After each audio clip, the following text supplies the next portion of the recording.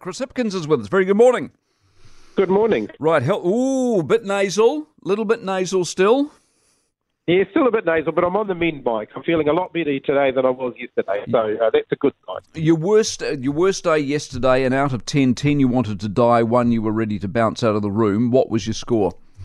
Probably sort of somewhere around a 6 or a 7, I think, but certainly feeling a lot better today. And your COVID, this is your first or second round? Second go round. I got COVID relatively early in the piece. It must have been around April last year, and I haven't had it since then. So, and a lot of people around me have had it since then, and I've managed to dodge it until just now. It was a campaign trail, I think, that did me in. Yeah. Do you think you've started a cluster? Certainly, I know that there's a number of people around me who have also been on the campaign trail who have picked it up. I suspect they picked it up at the same time that I did. And the sausage rolls, do you regret your diet? Well, certainly my diet hasn't helped in the last few weeks. I'm looking forward to a bit more exercise once I'm out of here. What you need is zinc. Are you taking zinc? I haven't been taking zinc. I've been a lot of Powerade, a little bit of Barocca, and some. I'd get on the zinc. Get on the zinc as soon as you can. It boosts your immunity. Okay, I'll well, you don't have to follow that advice, but I mean, I'm on the zinc and I've done okay. Now, are you in a hotel? I am, yeah. I was in a hotel when I got the positive test results, so I basically just stayed here. So where are you located? Are you in Auckland or Wellington? I'm in Auckland, yeah. Now, if I was in Wellington, I would have tried to make it home, but I didn't want to try and get all the way home to Wellington. Well, Elizabeth Kerry did that, of course, as the Green Party spokesman, with the being a close contact, and that's against the rules. Do you, if you had felt well and got COVID, would you have still isolated for 5 days? Look, I was clearly symptomatic, clearly going to be spreading it to other people if I'd gone out and about on the campaign trail. So I think following the guidance which we've issued, which is, stay out of circulation for 5 days, I think that's the responsible thing to do. On the campaign trail, it's not like you're just sort of going and sitting in the corner somewhere. You're actually out meeting people when, the potential to infect a lot of people quite quickly is there if you've got COVID and you head out on the campaign trail with it. Exactly. Have you got all your boosters and stuff or not? Yes, I got my booster earlier in the year. Well, I got mine in conjunction with the flu jab, like many New Zealanders did earlier in the year. You're disappointed then you got it? Oh, of course. Yeah, I'd much rather be out on the campaign trail right now, but it's one of those things that you can't control, unfortunately. No, that's true. Now, this is the part where I stop being nice to you and the interview begins. Are you ready? I was just wondering when that was going to happen, Mike. So, yeah, good. You were being uncharacteristically kind. I was starting to get a bit concerned. Well, exactly. I didn't want to bowl you over too early with it. Now, listen, explain to me the supermarket idea. Apart from being, what is it you're actually offering? What we want to do is make sure we get some more competition into the supermarket sector. So we've said that we'll work with a third or a fourth player who wants to enter the supermarket sector, whether it involves regulatory change, whether it involves, potential financing options. We actually just think that we need more competition. And at the moment, that's clearly not happening. It's not going to happen without government intervention. And so we're saying, well, let's look at all of the options for how government could support there being more competition between the supermarkets. And when you say financial options, what do you mean? A loan, or you would be a stakeholder in the supermarket? I'd say, it would depend on what a new player into the supermarket industry was looking for. I don't think it would be in the form of a grant. I think it would be much more like a loan or, financing for establishment and so on. But if it was Aldi, for example, as opposed to me, would you go, I'm asking about sort of corporate welfare here, and this is your climate change thing with New Zealand Steel. If a major player comes into the country and go, we're only going to come into the country if you help us out, those sort of people still could be helped out, even though they're large and corporate and successful. Oh, look, if we could get a company like Aldi coming into New Zealand, that would be massive for New Zealand consumers because it would bring real competition to New Zealand's supermarket sector in a way that we've not seen in decades.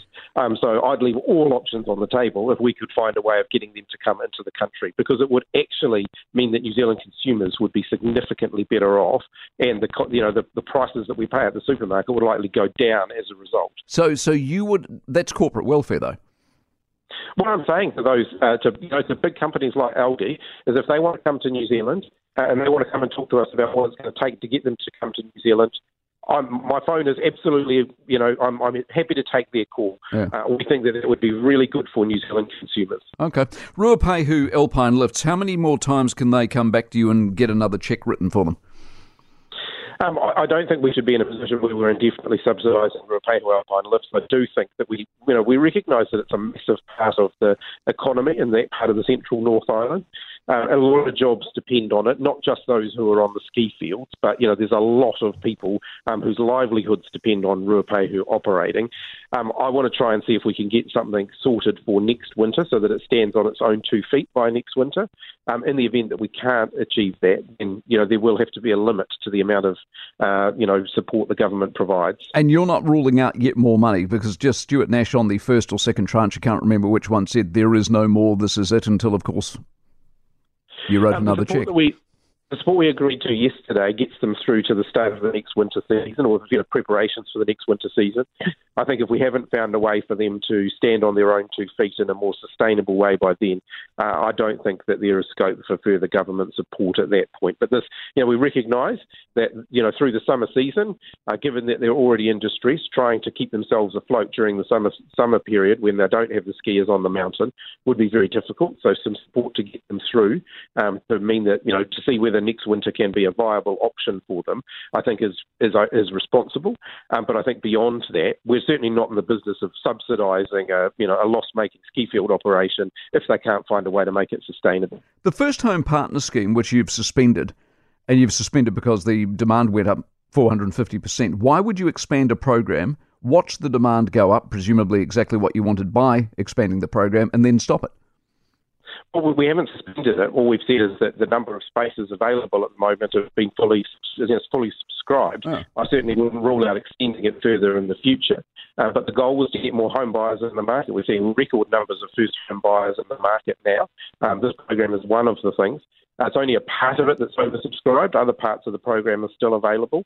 And we do want to support more first home buyers in the market. So in the future, after the election, when we're in a position to do that, I certainly wouldn't, discount the possibility that we'd expand it further. And what's happened to the equitable transition strategy? You've delayed its strategy. This is to help struggling households manage the cost of shifting to a low carbon economy.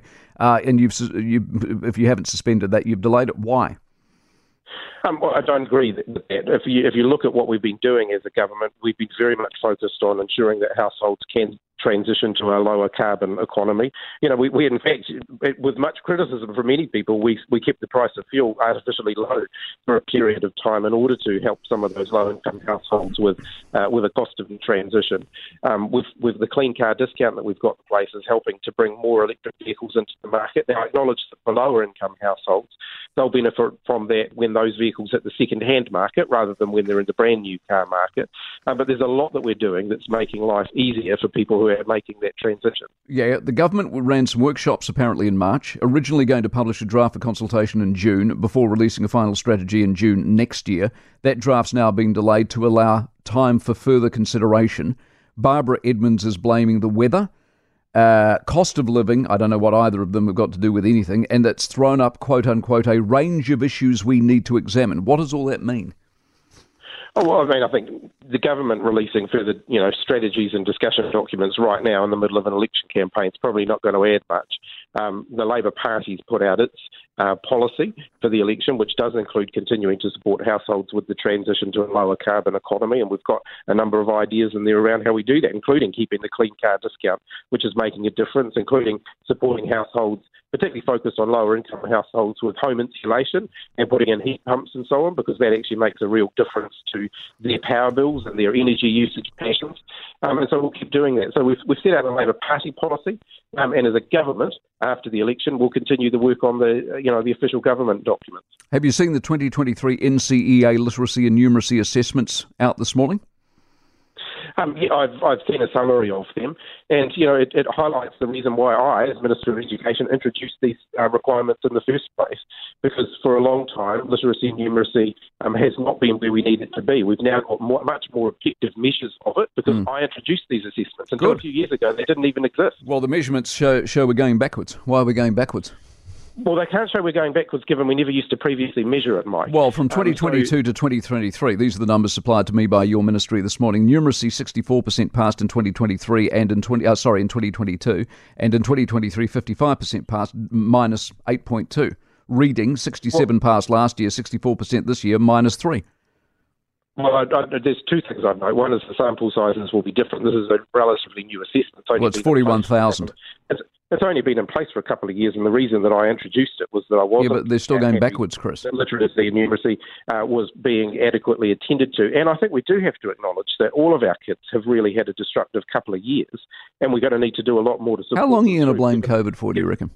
Well, kids, over the last 3 years, kids have lost a lot of learning time. And so we are seeing that in their assessment. Only because you closed the schools. You didn't have to close the schools. Well, I disagree that we didn't have Other countries didn't close schools. But the point is we're going backwards. When do we start going forwards? Well, we're through the lockdown period now. We're putting, we announced just a couple of days ago, an extra 2 million hours of additional tuition to help kids catch up to that lost learning time. These are things that we can do that will actually help to get those kids back on track with their learning. Their lost learning time has had an impact, and we need to make sure that we're helping them to catch up again. Okay, I'll see you in the studio Monday. You good to go? I can't think of a better way to start the week than 2 hours in the studio with you on a Monday morning, Mike. I'm looking forward to it. Couldn't agree more. Chris Hipkins out of ISO. For more from the Mike Hosking Breakfast, listen live to News Talk ZB from 6 a.m. weekdays or follow the podcast on iHeartRadio.